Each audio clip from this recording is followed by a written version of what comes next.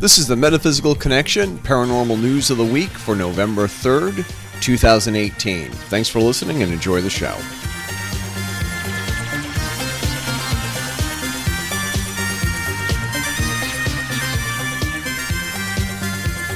How was your Halloween? The thing is that my kids went trick-or-treating last night for the last time in their lives, I think. Oh, really? Last night, and they went without me, and I was kind of like...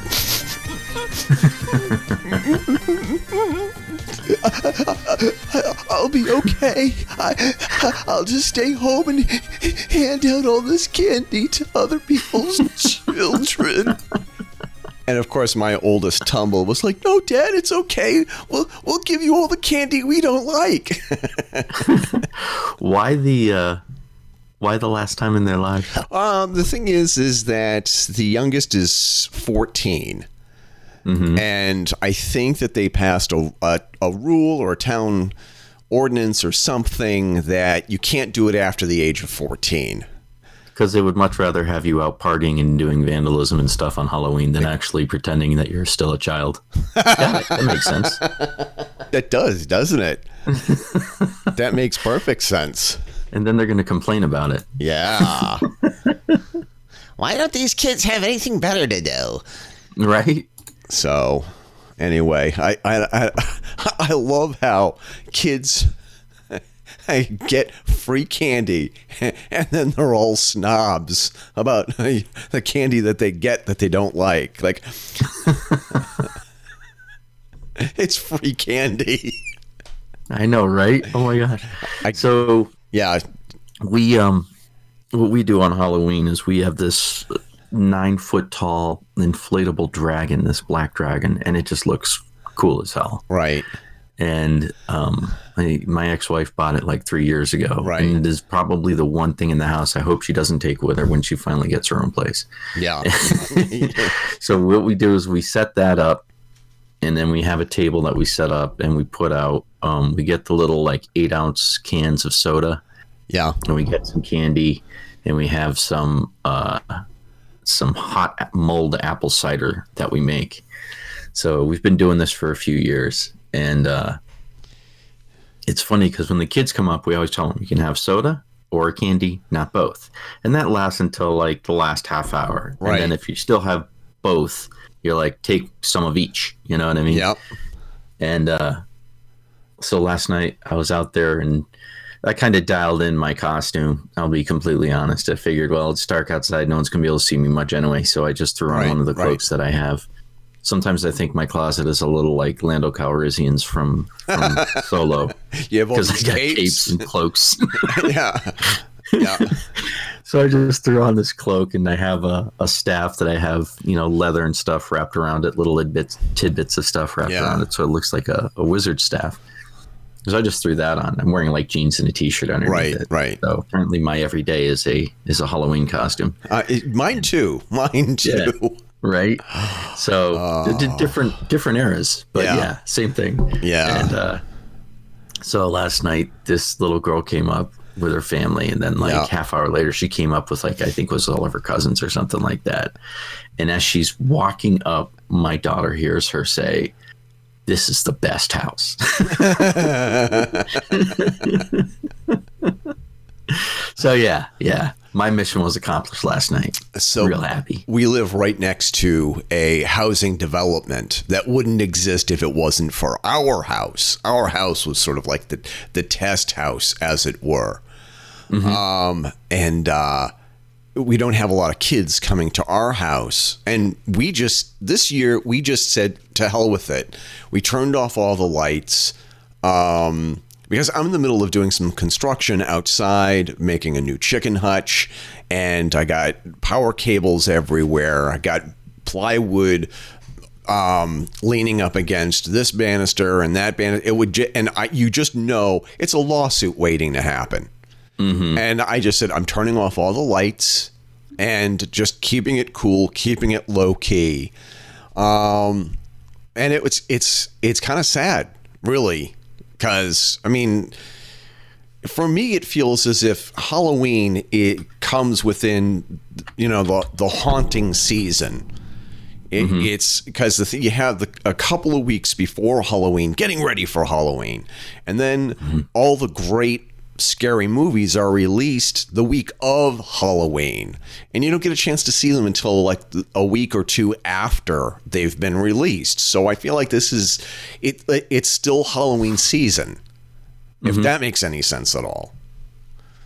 Yeah, no, it does. I mean, maybe it's just me. I'm a little, I tend to think of things a little differently, I think. But for me, the Halloween season is it's all about fun. And in typical Jay fashion, I put a lot of work and preparation into everything. So like an hour before the trick-or-treaters came out, I went and bought candy and soda and decided what my costume was going to be.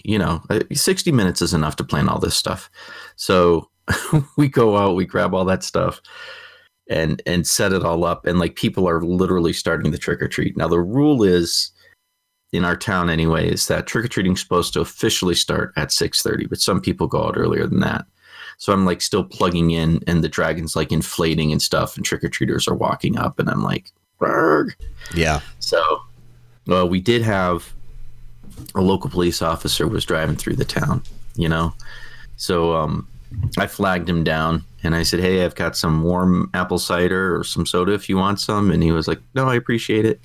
And as he drove away, my daughter said, I bet we made the cops' night. And I'm like, what do you mean? I'm sure they get offered a lot of things. She's like, how many times do you think that cop's going to have people come up to him and say, I can't find my kid?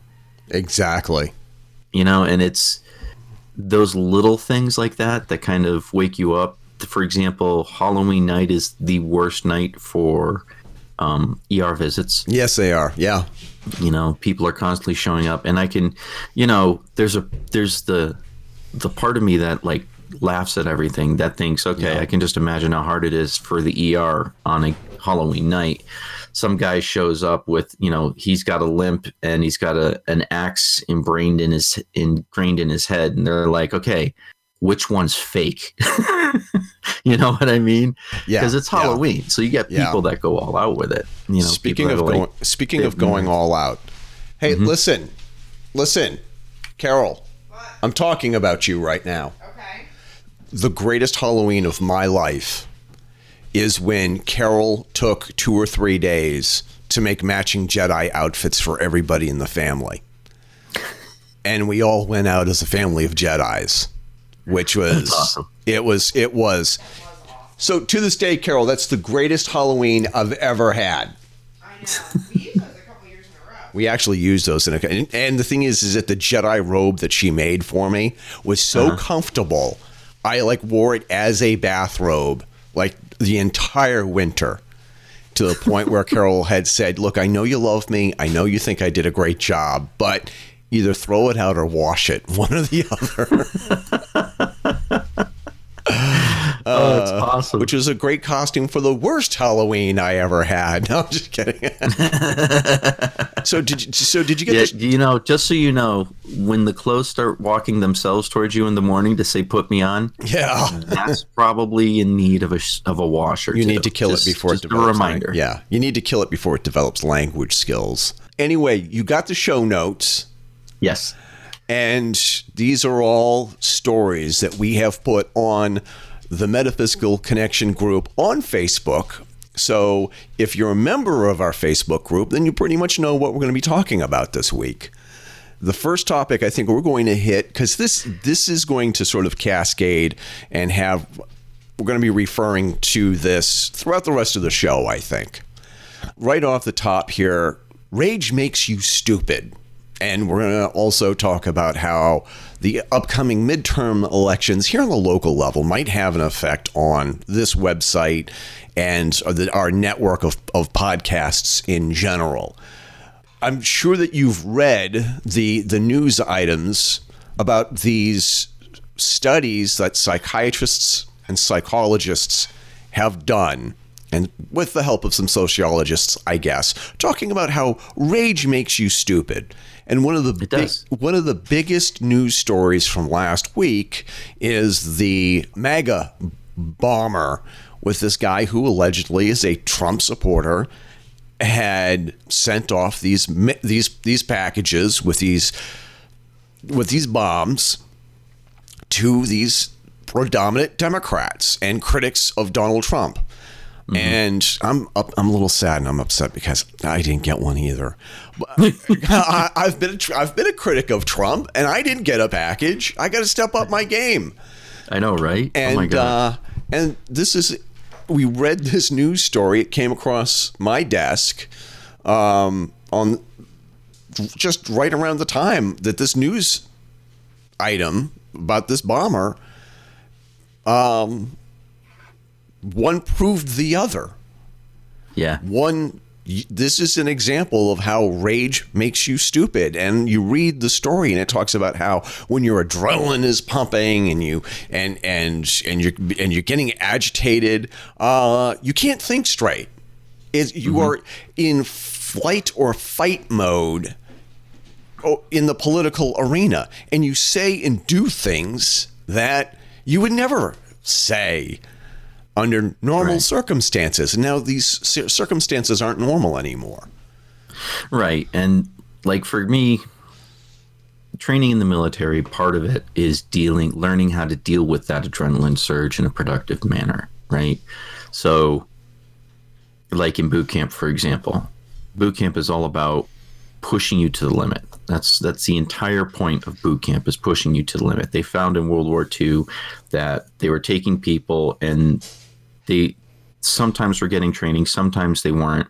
And like, I guess the most famous case would be the Easy Company people, Toccoa, right? People that were trained in Toccoa. Yeah. I forgot the gentleman's name, but I believe he was lieutenant or first lieutenant, and he trained them.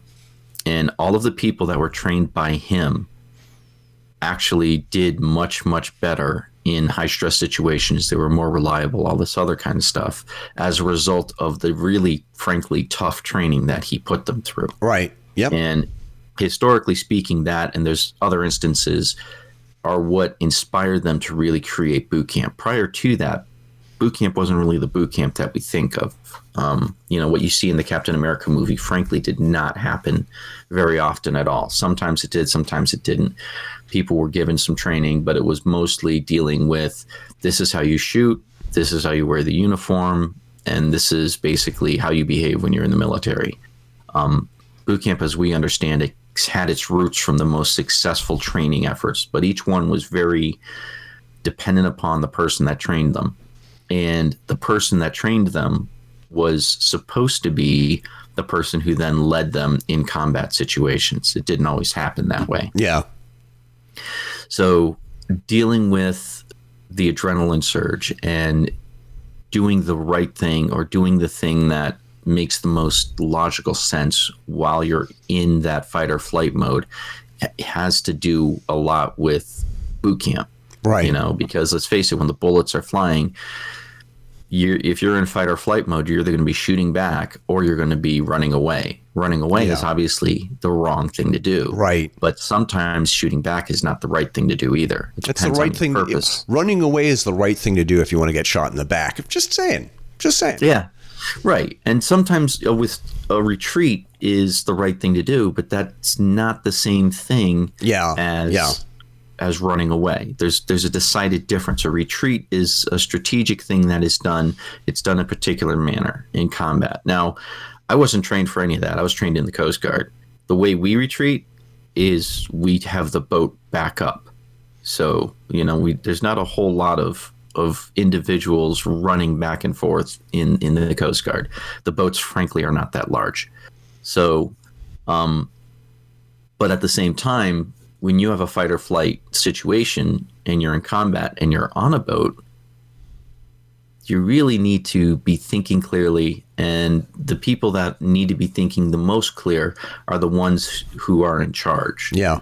I don't think it's any real secret that in the military, whether it's the Army, the Marines, the Navy, Air Force, or Coast Guard, you have junior officers, and they are nominally in charge. What they're really doing is they're learning how to lead from the NCOs that report to them, right? So like in the Coast Guard's command structure, for example, that would be the chiefs. The chiefs are really teaching the JOs how to lead, how to make the right decision, especially when under pressure. And I distinctly remember we would do these drills where we're in combat. Now I'm on the radar control console for the guns, the big guns. So I'm controlling the guns. I can see what's coming in. I know, where everything is out there because that's what the radar does. It gives me that picture. And for me at that point, it's basically like a giant video game, right? Mm-hmm. But what has to happen is what they call command control. So I can shoot at something only if it's an immediate threat to the ship and there's not enough time for command control. Like if there is a missile inbound coming at Mach 2, I can shoot it out of the sky because it's going to take too long for me to make the report, for the command to come back, and for me to shoot, for it to safely eliminate that threat. But everything else, it has to go through that command control. I have to report, hey, I see a contact, it's over here, and I report it up to command. Now, command is supposed to know who all of those dots are. I know where everything is, but they know who the people are. So if they know, okay, there should be off of our port side and behind us, there should be someone from, say, the Navy, for example, the U.S. Navy or the Australian Navy or whatever.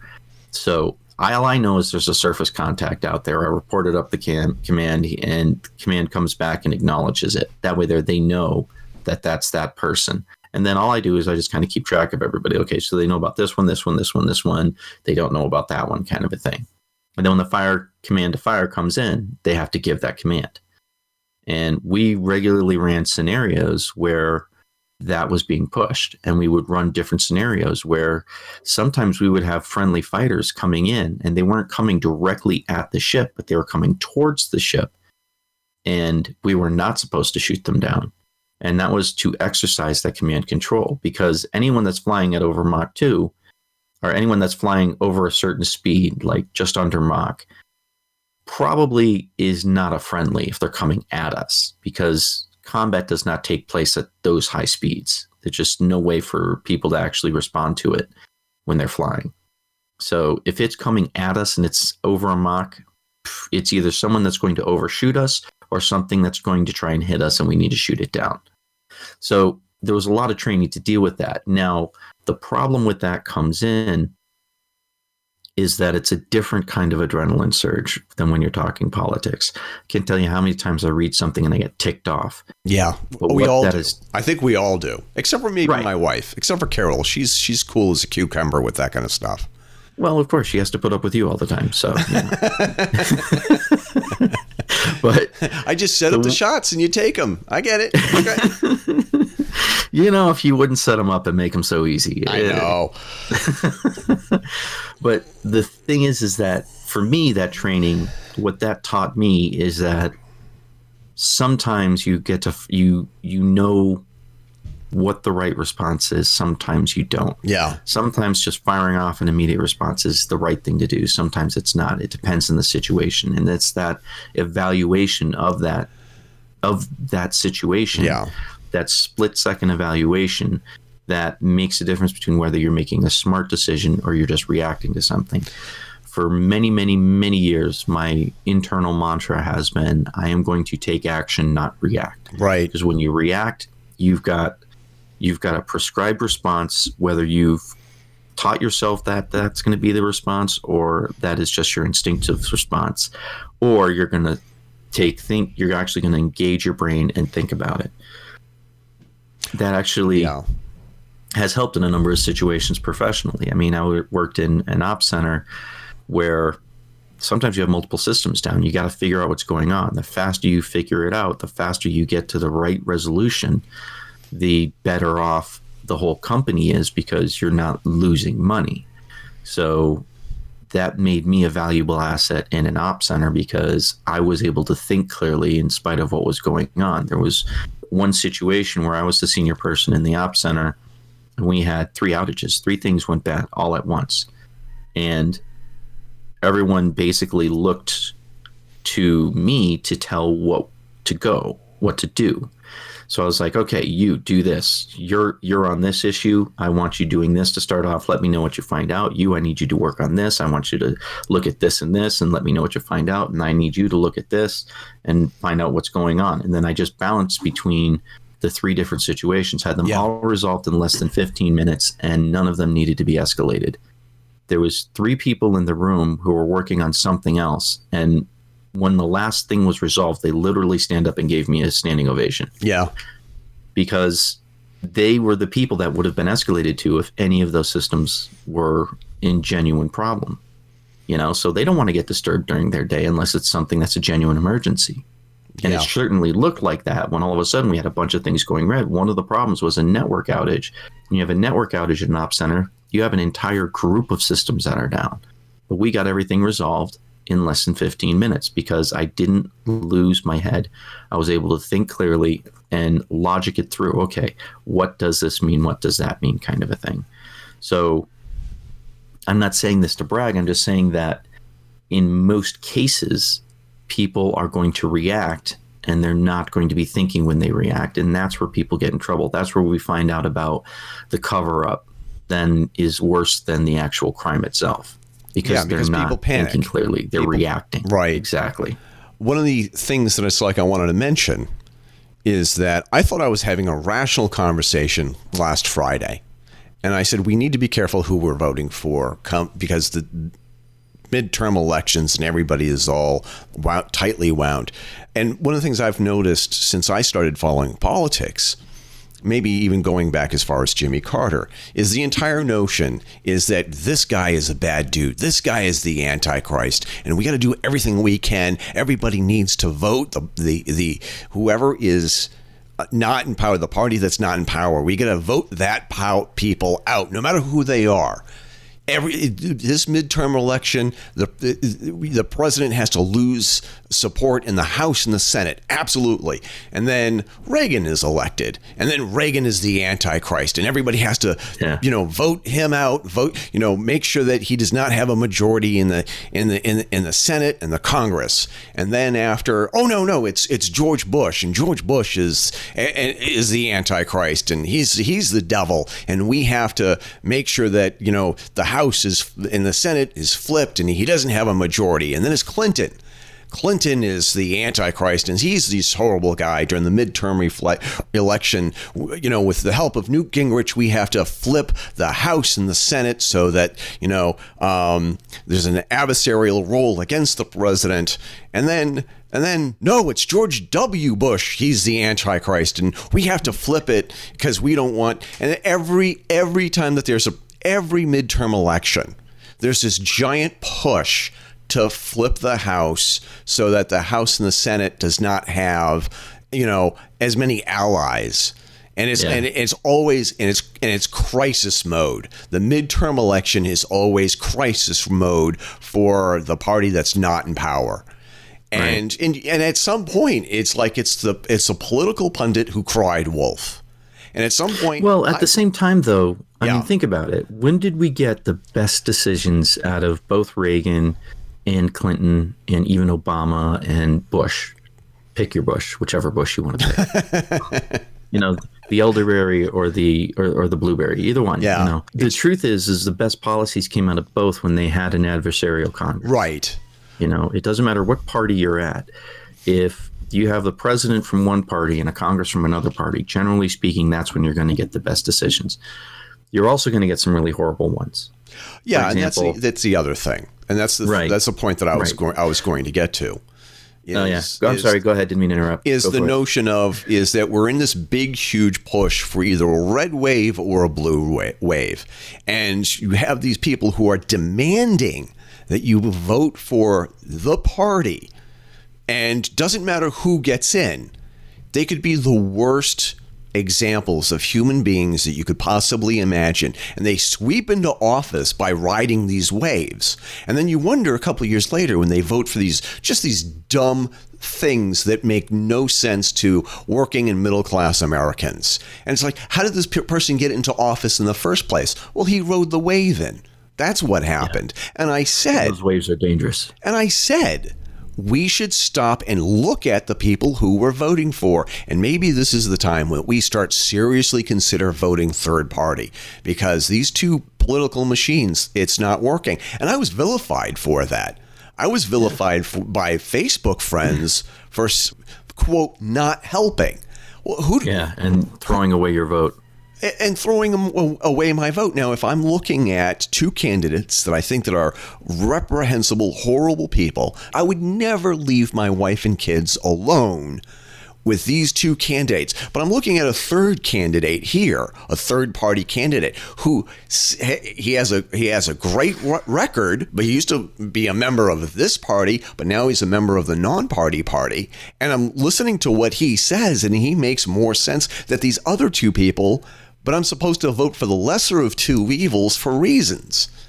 And I said, we need to not look at the party, not look at the trend. And because of rage, people said things that you wouldn't even imagine people saying that to my face, because they have the shield of the internet and distance between the two of us. Yeah. And it was like, and I said, there's a candidate on the ballot who is probably, she's a liar and she's a hypocrite. She says one thing and she does another. Well, no, she wanted the state and the town to seize private property land and turn it over to a corporation. We don't even really know who this corporation is. So we can build, another office park, and we can build a housing, and we can build another strip mall. We already have vacancies in strip malls. We don't need any more vacant strip mall locations. And everything that she says and does, with the exception of talking about renewable energy, she sounds exactly just like a Republican.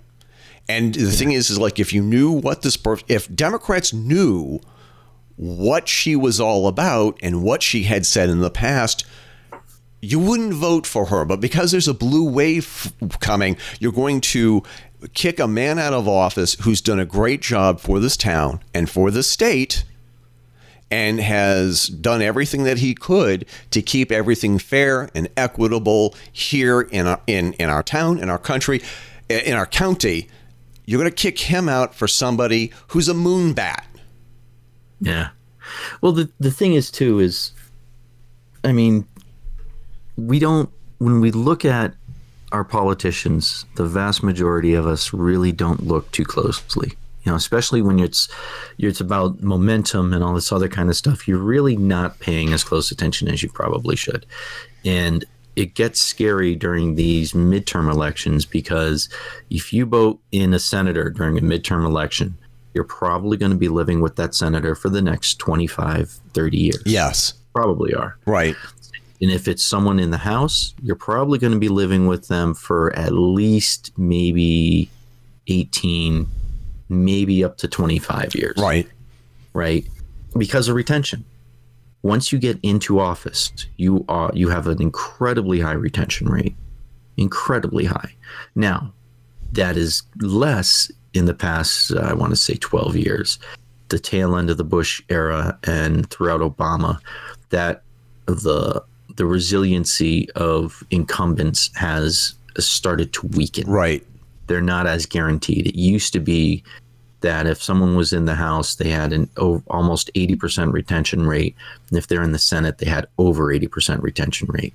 I mean, and I come from the state of John frickin' Do-Nothing Kerry and Teddy Kennedy.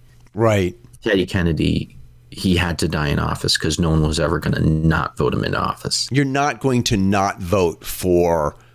Yeah, for Kennedy. If you're in Massachusetts, Kennedys are guaranteed to get voted in, regardless of what their policies are. Teddy Kennedy could have decided that at some point he was a Republican and he still would have been in office for the rest of his life. Right. You're not, because the thing is, in the state of Massachusetts, you're not going to vote for the brother of John Kennedy, who was assassinated, and it was the end and the death of Camelot. That's not going to happen. And I've heard people say that. The reason why that they voted for Ted time and time again is that they felt as if they were really voting for John and Bobby. And that's how they felt, and that's fine. I can understand that. I am somewhat regardless of the sympathetic. fact that he was only like Bobby in certain ways, and he was nothing like John. Absolutely not. Anyway, no. So, I mean, if you looked at the policies and everything, and I actually looked at this, unfortunately it was after Teddy died, but I did start looking at, okay, well, what's going on with the whole? I didn't like the Kennedys. I never voted for Teddy Kennedy in my life. That was just me. Right. You know, my dad was a huge JFK supporter and absolutely despised Teddy Kennedy. Yes. My mom loved Ted Kennedy, and she was a big JFK supporter. You know, but I also knew the political leanings of my mom and my dad, and they're actually at somewhat opposite ends of the spectrum, not so much anymore. And that, I think, that grounding kind of freed me a bit from being tied to just a party and looking at more of what are they saying, what are they doing kind of a thing.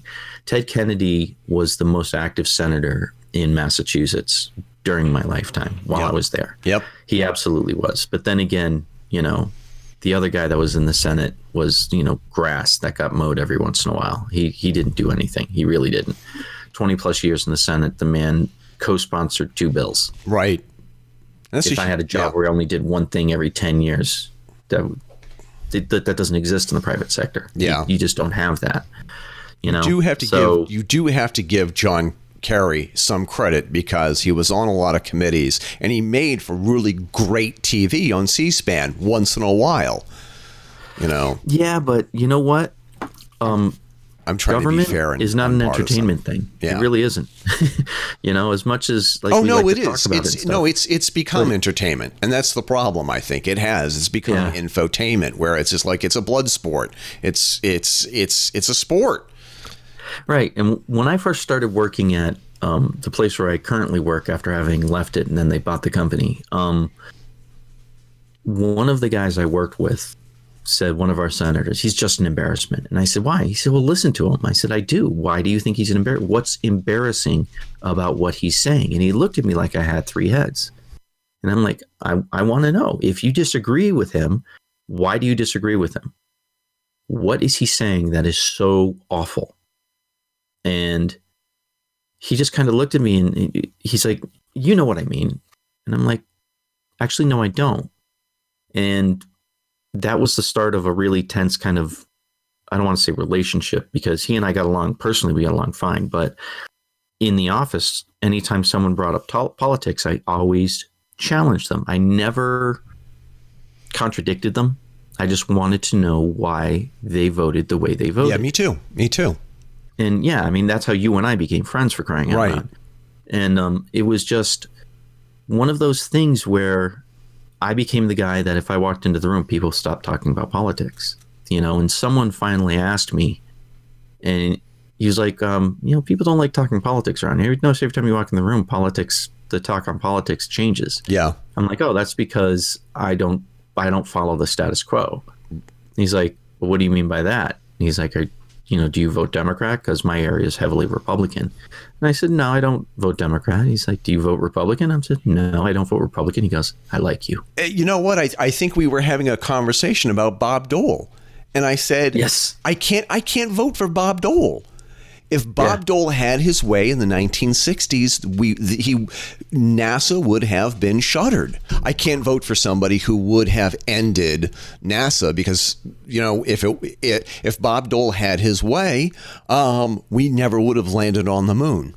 And maybe the Russians would have won the moon race, and I can't vote for that. And the whole notion of, well, it's Bob Dole's turn. Bob Dole needs to become president because it doesn't work like that. It doesn't. The best person should be elected, regardless of how they paid their dues, or it's their turn. Whenever somebody says it's so and so's turn, I'm not voting for that person. You want to guarantee me not voting for somebody? Tell me it's that person's turn. It's a blank's turn. Yeah. No, it's not. So yeah, and that was actually something for me. It was the whole it's Bob Dole's turn. That was what turned me off, because I didn't know that he voted against NASA until you told me. Yeah, he tried to shut it down a couple of times. Yeah. What do you mean it's his turn? someone hangs around long enough in the Senate and now they deserve to be president? Right. Since when does that make any sense whatsoever? Because the problem that I had, and I remember you and I actually having this discussion, is the concept that people in Congress are leaders. People in Congress are not leaders. Right. If you're in the House or the Senate, you're not a leader. Everyone in office thinks they are. But the truth of the matter is, the people in office are servants. They serve the will of the people they represent. They are our representatives. Right. They are not our leaders. They're not leading us anywhere. They are doing what we are voting for them because we believe they're going to do what we think is in our best interest. Right. And that whole relationship, and the media is complicit in this too. And the whole idea to me of how people and the media think of our elected representatives, I think, is completely backwards.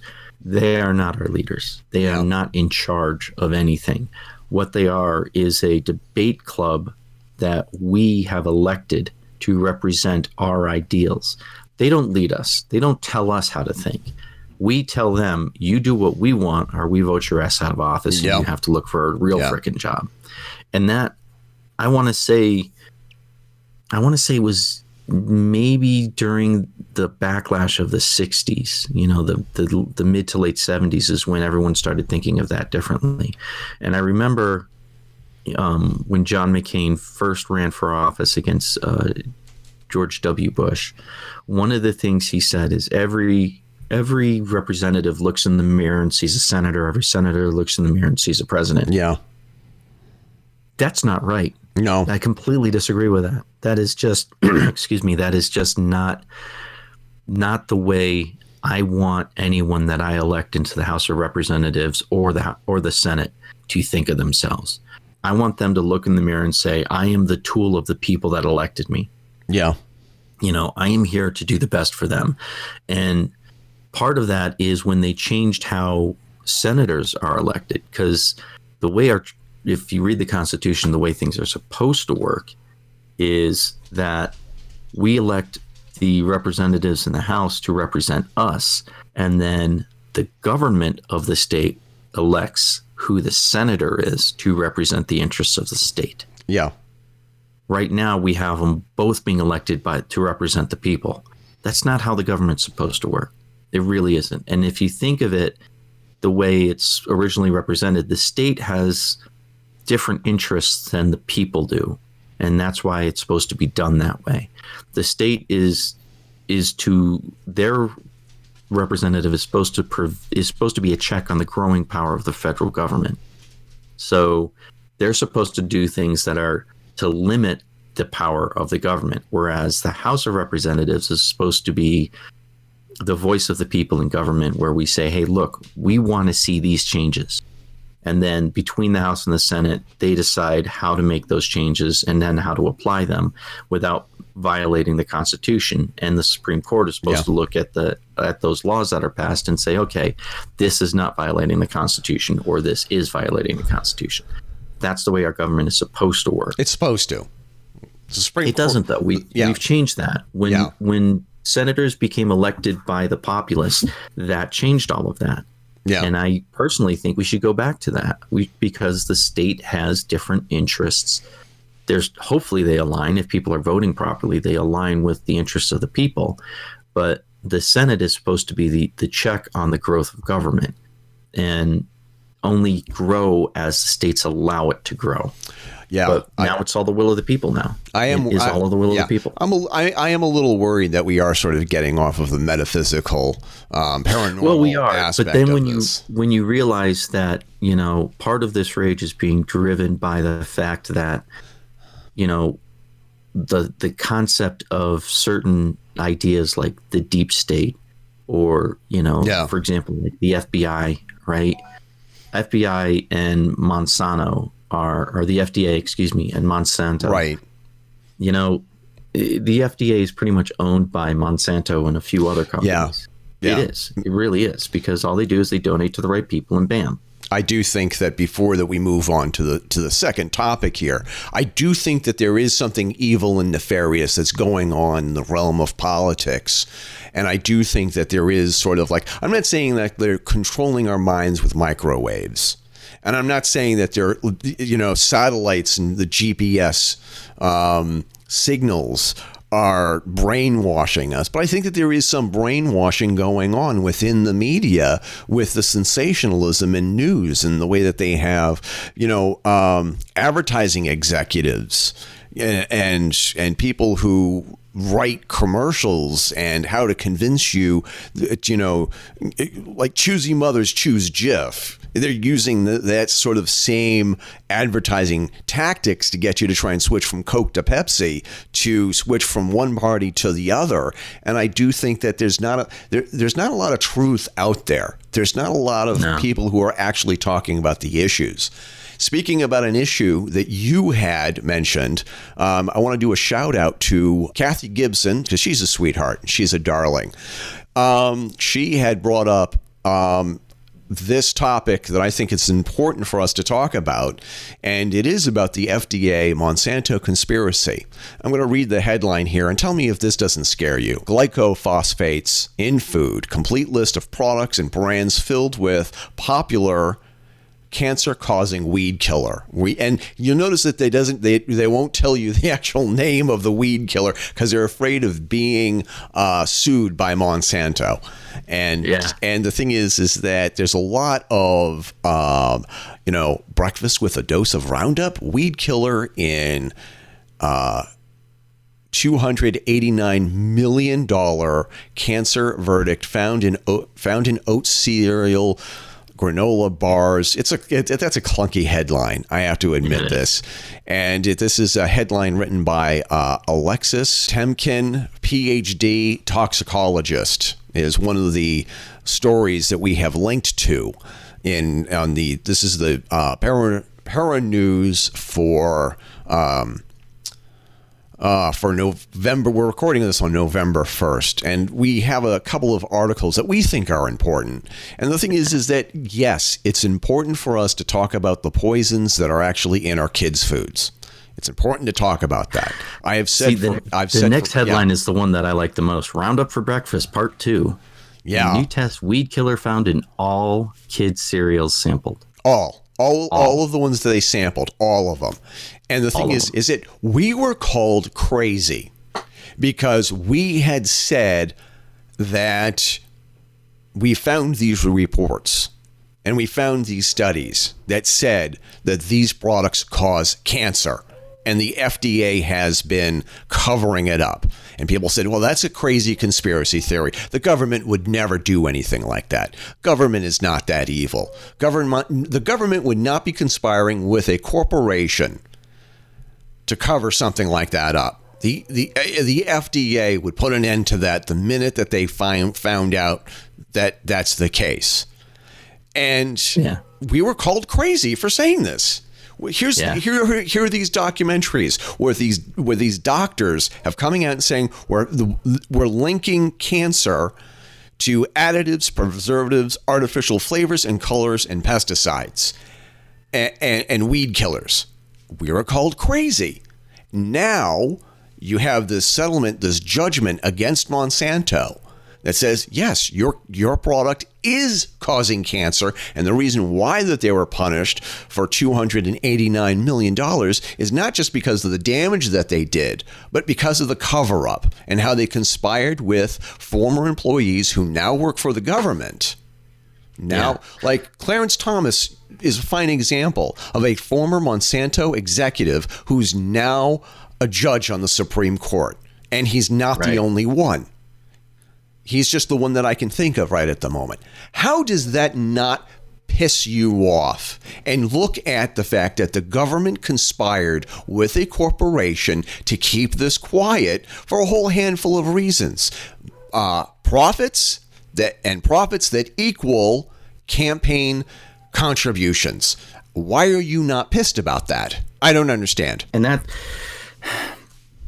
the thing is this, what makes it conspiracy is that cover-up element to it, right? Now, with Clarence Thomas being on the Supreme Court, there's a part of you that asks, how does one go from an executive to a Supreme Court justice? Aren't Supreme Court justices, don't they have a legal thing? Well, he came from their legal department and he worked for them for years. And, there's all of that. The thing that really kind of bothers me about all this is that this actually fits the definition of a conspiracy, and it's being proven right before our eyes. And people are just discounting it because they don't want to, when they have 28 samples, they detect this cancer-causing glyphosate in all 28 of them. And only 2 of them are not above the health benchmark. In other words, they don't have too many of those glyphosates in, how many parts per billion it is. That's only 2 out of 28. That's a lot that are over what we consider to be a health risk. So why isn't this being reported? Why is there an independent lab that is finding this out when we have the FDA, who is so intrusive that, the FDA is the reason why there's a lot of cancer treatments and stuff like that we don't have in this country, is because the FDA takes so long to pass all these things. And the excuse they use is, well, we have to do periodic testing on all of the products that people consume, whether it's a medicine or food or anything else. Well, then why haven't you guys found this crap out? So I don't know, man. Anyway, we're moving on from the conspiracy theory between the FDA and Monsanto. And no, because the thing is that I think the last thing I can... Huh? It's not a theory. It's not a theory. The conspiracy fact. What else are they lying about? Because now we know they're lying. We know for a fact now that they're lying. So, how long is it going to take for us to figure out what else they're lying about? And you cannot trust the media to do their due diligence and follow up on news stories. And here's the other thing. We've seen the documentaries that are now 10, 15 years old that has said this product causes cancer. Mm-hmm. And they said, no, it doesn't. No, it does not. It's good for the environment. It's good for your phone. Yeah. And it wasn't that many decades ago when doctors were recommending that you smoke regularly. Oh, exactly, because it soothes your T-zone. Uh-huh. I've been looking all over the anatomy charts, and I can't find my T-zone anywhere. According to my daughter, it's the part of your face that's your nose and forehead. Sure. I'm not sure if that's the same T-zone or not, but okay. It may have something to do with the O-face. I just, whatever. This is the real reason why people tune in, to hear us make double entendres. Oh, so we covered the weed killer in breakfast cereal. So we wanted to do some follow-ups on some past shows and talk about some news items that are just too ridiculous even for us. A woman in love with a ghost wants to get pregnant with a ghost baby. Amethyst Realm, that's her name. When you sent me the link to this, I was like, okay, this is like going to the Onion or something. But no, it's not. Not only is it not on the Onion, but it's on more than one site. Yes. It's just, oh my gosh, really? Seriously? Yeah. Amethyst Realm claims that she is dating a ghost, although this is not her first time. She has dated 15 ghosts in the past, but finally she met her Mr. Perfect. Majority of humans fail to see... first of all, can we just talk about the name Amethyst Realm for a second? Okay. That sounds like something that you read in a fantasy novel somewhere. Exactly. They're traveling to the Amethyst Realm to find the secret of the Topaz Throne. You know what I mean? That's not something that people name their children. Not normal people, anyway. How long were you practicing that? Sorry, that was off the top of my head. But the thing that bothers me about this is Why is it woman falls in love with ghost and wants to get pregnant with ghost baby? How come it's never someone named like Sue Johnson or something like that? You know, it's always Amethyst Realm or Rain Moonchild or, you know, oh my gosh, there's a certain mentality I think at work here. Because the thing is that one of the criticisms that we have is that people are under the mistaken impression that we believe everything in the realm of the paranormal. Because we don't. There are some things that I can't believe this story. Now, I believe she believes this. Yes. Without a doubt. Now, so let me walk the razor edge here. Sure. I believe she believes this. I believe there are ghosts. Yes. I believe ghosts can interact with the physical world in a limited capacity. Right. However, do I think she's actually been in relationships with ghosts? I don't think so, because that's not the way ghosts work. You know, as my understanding and from my experiences with ghosts, that is not how ghosts work. Getting pregnant, good luck with that. Let me know how that works out for you. Yeah. Because, dang. Because one of the things that we have the hardest time differentiating between the kooks and the unexplained that we believe, but it doesn't pass the reality muster for a lot of people. Perfect example. Dr. John Mack, a Harvard professor, did various studies on the abduction phenomenon. And the more that he looked into this, the more he realized there is something to this. There is something in air quotes going on. What is it? And the more that he talked to people and the more that, he did his research, he kind of came to the conclusion that we're talking about something that defies science as we know it. And we know that there are dozens of people, if not hundreds of people, who say that they have witnessed programs of alien human hybrids. Yeah. Now, I believe that to some extent. I believe that. I don't believe all the stories about alien human hybrids and abductions are true. Right. Tomorrow. And let's be completely honest. Statistically speaking and scientifically speaking, which is more likely to happen? Aliens come down here and screw with people. For some reason, they're fascinated with our assholes for some reason. Right. And when I say that, I mean not only our physical assholes, but like the people they choose tend to be assholes. Yeah. But also ghosts. Yeah. Screwing around with people. I mean, I have seen scratches appear on walls and doors. I have seen people get scratches underneath their clothes. I've seen that kind of interaction with a ghost. I have yet to see anyone suddenly get a money shot on their face when they're in a haunted house. You know what I'm saying? It's one of the reasons why you're, the new co-host, because you've had these experiences. You've seen things in these haunted locations in the area where you live, not just Massachusetts, but the state where you are in now. And the thing is that you and I have both seen things in the realm of hauntings. We're believers, but this is a story that I don't think passes muster. But here's the thing. Do we have the right or the responsibility to call BS on this and joke about it? I think that's first of all, that's I half think the we reason do why have people the listen right to the and show. responsibility to joke about it. Yeah. I think, if we can't make a joke about something, then there's something seriously wrong. Yeah.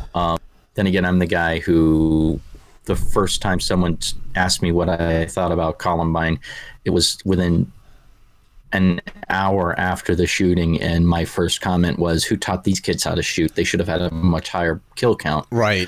But I mean, joking to prove a point is one thing, and I think it's valid. I think that's something that's even necessary for us to deal with things.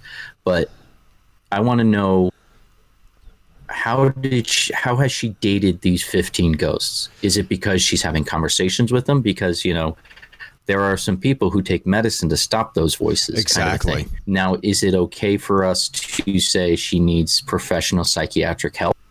I don't know. Because then again, why am I saying that? Am I saying that because she believes she's had a relationship with a ghost, or am I saying that because I believe she's having auditory hallucinations? Yeah. There's a fine line between the two, because people could say the same thing about either you or I based on the experiences we've had. So there's a line there. But I do think that to maintain some kind of credibility, I think you do have to point at some news stories and say, I don't believe this yet. And I think that there should be paranormal researchers who are reaching out to this young woman and say, we'd like to be able to see if there's anything about your story that we can prove, whether or not it's true or not. This is another story that I think is it's unusual. Our buddy Doug Palumbo had said that this story smells of BS, and not just because it's a cattle farm. And this story was first on Ranker that I could find. Arizona man sells his $5 million ranch because of constant violent alien attacks, from Rebecca High. A gorgeous ranch in Buckeye, Arizona is on the market for $5 million because the owner, John Edmond, claims he experiences constant, persistent alien attacks on his property. The video dives into the details of the mysterious, quote, alien ranch, unquote, and why Edmund thinks it's a hotbed for extraterrestrial activity. Edmonds and his wife moved to the ranch 20 years ago, and they have experienced alien interactions ever since. He claims, this is the funny part, he claims he's killed 18 grays, as he refers to alleged aliens, on his ranch with a samurai sword. He also says his wife has survived an attempt of alien kidnapping.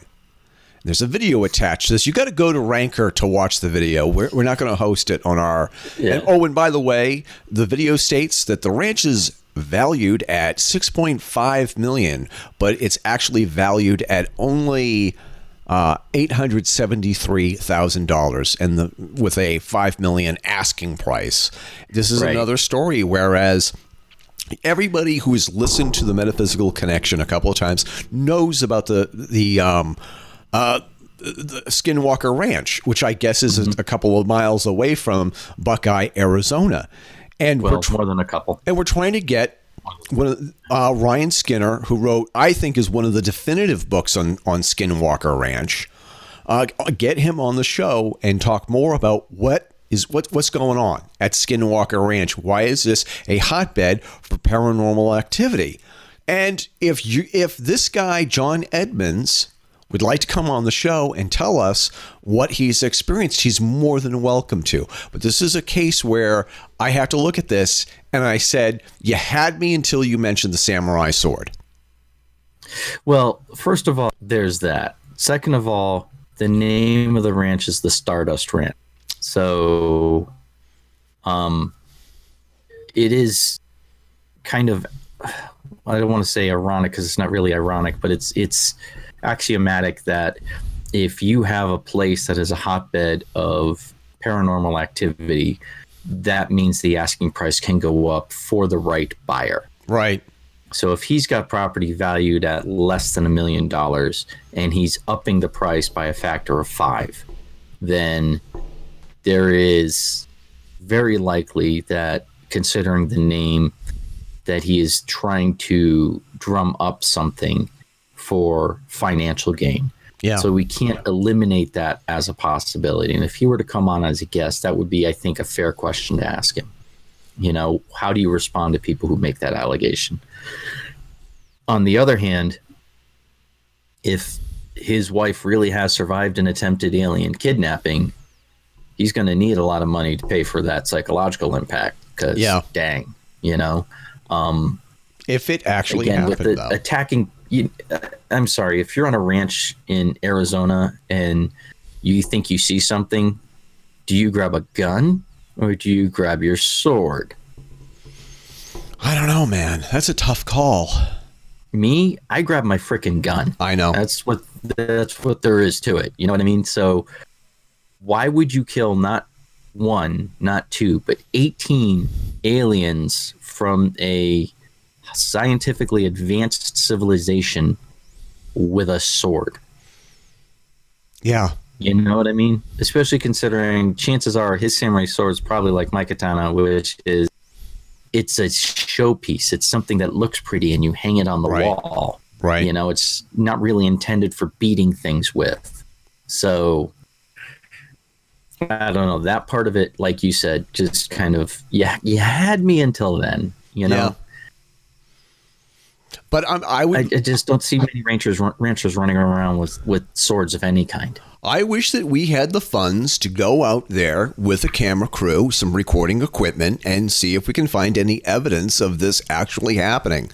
I'm not going to say that my interest is not piqued. Oh yeah. You know, I would love to go. I would love to drive down. That would be a cool place to visit, and if for nothing else, just to see what sort of evidence he has. Yeah. Well, anyway, we're going to end the show this week on a follow-up on a previous topic that, and I've never gotten your take on this. Malaysia Airlines Flight 370, which up and disappeared without a trace. With a lot of people, there is a pilot who says that he has made a massive discovery. I'm just going to read this little bit from Express UK. MH370 shock plane makes, quote, pilot makes massive discovery by finding plane's engine in Cambodian jungle. A pilot claimed to have found satellite images of missing Malaysia Airlines flight MH370 engine deep inside Cambodian jungle in the latest twist of a huge aviation mystery. Because the thing is that this is one of those news items, whereas this is one of those times where it's just like, what other explanation is there? There's a lot of people who claim that they have found wreckage of this plane, you know, floating in the ocean. It turns out that it might not be. And the thing is that folks in the paranormal field are just going crazy, because the thing is this is the one time where we actually have, quote, evidence, unquote, of a plane, a whole entire airplane being abducted out of the sky by who knows who. Maybe it's Amethyst Realm's boyfriend just trying to prove that he's real and he exists. This is one of those things where it's like you can say, I don't know. Oh, absolutely. And me personally, that Malaysian Airlines thing going down was a tragedy. Yes. Right? Ever since then, it's kind of built up this huge mythology surrounding it, and I don't really understand why. You know, some people say the location is it's like on the exact opposite side of the world as the Bermuda Triangle. It's the Malaysian Devil's Triangle, or whatever they want to call it. Right. All right, fine, whatever. I seem to recall that they found conclusive evidence of the plane actually in the water, in the ocean. As that's just a pure recollection of mine, though. Right. Is it possible that he found a plane that was down there? Absolutely. Is it definitively 370? Maybe. Yeah. Could be parts of it. You know, planes, commercial airliners are fairly sizable. And as I recall, they did not find the entire crash. No. So it's possible that it's part of it. I'm just wondering if this is going to be another one of those things where, you know, like if you take all the pieces of the quote unquote, the pieces of the true cross that people have squirreled away around the world, you've got enough to make an entire freaking house. Or you know what I mean? So yeah. I don't know if this is going to turn into one of those sort of things. I mean, the things that bother me when people say things like that, he's like, this definitely needs to be investigated, is a quote from him. I agree, but pretty much everyone is in agreement that it was a tragedy and that, you know, they went down and all hands were lost. What is the need for an expensive investigation into the jungles of Cambodia? What is the drive for that? What would that give us as people? You know, what's the smallest group that you could send to confirm or deny that this is a part of the Malaysian flight that's lost. Like, you know, what's the least amount of people? Even if it's like, you know, we take the movie trope and say you send in a team of 5 people, because it always seems to be a team of 5 people in these movies, right? So say that's the magic number, that 5 is the magic number, not just for storyline purposes, because of actual genuine need, right? Yeah. At the very least, one of them would have to be some sort of aeronautic expert. Yeah. So they would know where to look for the serial numbers on the parts that they could then use to verify that this was part of that plane. Yeah. Okay, so you need at least one of them. What else is going on in that area of the world, though? I mean, what else? How dangerous is that jungle? Is it a particularly nasty jungle due to, you know, political machinations that are going on in that area? Is it dangerous just because of the animal life in that area? Is it, you know, would you, you know, when are you going to send them? Unless you're going to send just a team of locals who happen to have all the areas of expertise, you've got to fly people there. That gets expensive. Yeah. You know, you've got to give them a place to stay while they're there. That gets expensive. You've got to make sure they have the right equipment. That gets expensive. So I don't know. I don't see that there's enough of a payoff there. I mean, because look at it this way. There's still a lot we could learn by continuing to investigate the attacks of September 11th. Yeah. There's a lot we could learn. How much of it is going to be useful, and is it going to be worth the expense? Yeah. Those are the decisions that have to be made, and thankfully by people that are not named Jason Cousineau. So I think that this is for the sake of the family. I think somebody does have to go and see if whether or not this is the deal, whether or not there is actually the wreckage of the airplane. For the sake of the family. I know that it sounds contrived. I know it sounds cliche, but I think that they deserve to know. I also think that before we send anybody out to investigate, we need to verify this pilot's claim, and we need to look at the evidence and look at what he's found before we spend millions of dollars to go into the jungle and see if we can find. And how much would it actually cost to do this? I have no idea. But I think I don't either. I think we owe it to the families. The one claim in the article that bothers me is that he says plane-shaped object. And considering we know for a fact that they found debris that they've been able to directly link to that aircraft, it can't be the entire plane that's in the jungle, because some of it landed in the freaking ocean. I don't know. I don't know because the thing is that the story just keeps changing. Right, and that is where you end up with the conspiracy theory starting to take off. And this has always had that element of mythology about it. And I don't understand why, or the origin of that mythology surrounding it. I think it's something that should be investigated. Yeah. I don't know if it's something that needs to be immediately investigated, you know. You take up a collection or something, you know. I mean, Kickstarter has a lot of great things that they're doing. You know, if people want to know, they'll fork over the money and find out. It was 239 passengers on board that plane, and for the sake of their families, they deserve to know the truth. Yeah. But the truth isn't always the best thing for them. You know? Yeah. I see your point. I think that it's like if the family members want to take up a collection or start a GoFundMe page for an expedition to see what this is, I wouldn't stop them. Of course, why would I stop them? And I am one of those crazy people who are saying, hey, listen, if you're looking for media to go with you, I'd love to go. I'd like to. I have a camera. I have some recording equipment. I'd love to go. Providing, of course, that I would be welcome and not killed as soon as I cross, into another country's border. Slight caveat.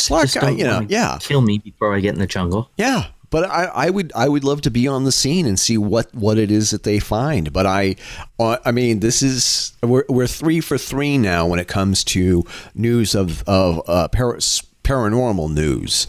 That these are stories that I don't think really hold a lot of water for me. Because with the woman of the ghost, I know that she believes that she sees ghosts. I don't know if I actually believe her. The second one with the Arizona rancher, I would love to be able to go, and I'd like to see some evidence of his claims. I think I need more information, although he lost me with the idea of the samurai sword. And the Malaysian flight, I think that it was just like, at what point do you give up and stop looking for an airplane that's disappeared? And that for the realm of the paranormal, for people to think that maybe this airplane was plucked out of the sky by a flying saucer or flew into another dimension, I think that's of interest for Metaphysical Connection listeners. Oh, yeah. But stay tuned is the only thing I can say as far as these three stories are concerned. I think we need more information. Right. Now, in regards to the plane, if the ruins that they found in the ocean, we know those to be directly linked to the plane itself. If this is a full plane that's down in the jungle and they are able to conclusively tie that to it, that opens up a huge realm of possibilities in terms of like alternate dimensions, alternate timelines, the whole Mandela effect thing. That would be like conclusive proof of the Mandela effect. Yep. And there's physical evidence of it. Yeah. So, yeah, I mean, that's all stuff that we'd have to find out later down the road. And this is to tie into conspiracy theories. If there is conclusive evidence of something like the Mandela effect or other dimensions, would the government try and cover it up? And not just our government, but would there be a consortium of, say, astrophysicists or whatever that would go out of their way to debunk it on the international level, so that you end up with basically another global warming thing, where you can trot out an expert who says they believe it. I can trot out an expert with just as much credentials and just as much gravitas within their community that says, no, you don't, So it's, I think it'd be interesting. I think it'd be really, really cool, but I don't have the money for it personally. I wish I did. Lion Air flight JT 610 crashed, turned up missing. And they found the wreckage within minutes. They found that pretty quickly right after it fell off the radar. And a lot of people are saying, how is that we were able to find this Lion Air flight JT 610, but we still cannot find Malaysian flight MH 370. Why is that? I don't think that's an unfair question to ask. Why is it that it's easier to find some airplanes that just crash into the ocean while it's impossible to find others? Well, all right, so you got to remember there's these massive currents and stuff underneath the ocean. Yep. Right. And when I say massive, I mean these are things that can push submarines off course. Yep. Kind of massive currents. All right. So a lot of them follow very, very predictable patterns. Mm-hmm. Some of them do not. Mm-hmm. And if they're at the edge of one of those currents, it could cause it to twist and turn and end up in another current and then be pushed in a different direction than what they're expecting. There's also, I mean, if it happens to go down and a blue whale is really close by, the blue whale might have hit it and misdirected it. Yeah. We know more about the surface of the moon than we know about what's going on underneath the waters of our oceans. So it's going to be difficult to find things underneath the waves. Yeah. It really is. Look how long people have been looking for Atlantis, for crying out loud. Right. We found several other sunken cities and stuff, but nothing that says Atlantis. Right. So, of course, we probably should be looking into some language other than English, but that's just me. Yeah. Yeah. So it doesn't surprise me that sometimes we find things underneath the sea exactly where we expect them, and sometimes we don't. That to me is not all that surprising. Right. What we still don't know, as my understanding of this, is we still don't know why it went down. Right. That is the bigger question for me, and that's where you're going to get that closure for the families by having the investigation and finding the ruins of the plane and being able to analyze it to find out what caused it to go wrong, what caused it to go down. I mean, 240 people don't just die in a freak accident without there being questions. Exactly. And if we don't know why the plane went down, we can't do anything to prevent it the next time it might happen. Yeah. But what if it was, something political? What if there was, someone somewhere got themselves on a rocket, got themselves, a rocket-propelled grenade or something like that and shot the freaking thing down? Well, rocket-propelled grenades don't generally fly that far, but you know what I mean? Yeah. If they somehow were able to take it down for political reasons and then that's being covered up, or what if it was aliens? What if a freaking freak meteor just streamed out of the sky and slammed into the plane and destroyed one of the engines and there went down? We don't know. And it's that unknown quantity that opens up the questions for us. And that's where a lot of the paranormal exists, in those gray areas of, well, it could be this, it could be that kind of a thing. Yeah. So, I mean, I'd like to know. I really would like to know, not just about MH370, but Sasquatch and especially cryptids. I love cryptids, but there are things that I think I know and that I completely, like ghosts. There's no doubt in my mind ghosts exist, none whatsoever. Right. We can measure certain things that indicate a presence, but there's nothing conclusive that says absolutely, if you were to show this evidence to anyone, they would say this is 100% proof of this. That doesn't exist. Right. And I don't think personally, until you've experienced it, you're always going to be doubting. Yes. So, and that's the thing. I mean, the thing is that it was just like, we love an unsolved mystery until you start realizing, wait a minute, there are people and families involved in this. Yeah. And which is why I'm hesitant to say anything more conclusive about this, because I don't want to look like an ass again. So, Jay, is there anything else going on that that's heavy on your heart that you want to share with us before we sign off for the week? There was a story that I saw. I want to say it was on the page, the Metaphysical Facebook page. The heck was it? I had accidentally closed the link. Give me a second here. Let me go back to the Metaphysical Connection. You can edit all this rambling out. I usually do. You probably won't. Lying bastard. I am. Oh yeah, the space radio signals. Yes, that's another follow up. Yeah, that is something that it's like the bloop, right? Yeah. That is something that just fascinates me. Like, we have these radio signals. Now, we know stars generate radio signals. We know radio signals are just part of the electromagnetic spectrum, so anything that operates in that spectrum is going to generate things in that spectrum. Yes. Okay, fine, we understand that, but we also understand the parameters of those things. When they can't trace it back to an origin, that's where it gets interesting. Yeah, that's what this Sputnik News article was talking about. Yeah, and I think that's awesome. They know, hey, this is normal space traffic. We just don't know where it's coming from. Yeah. Yep.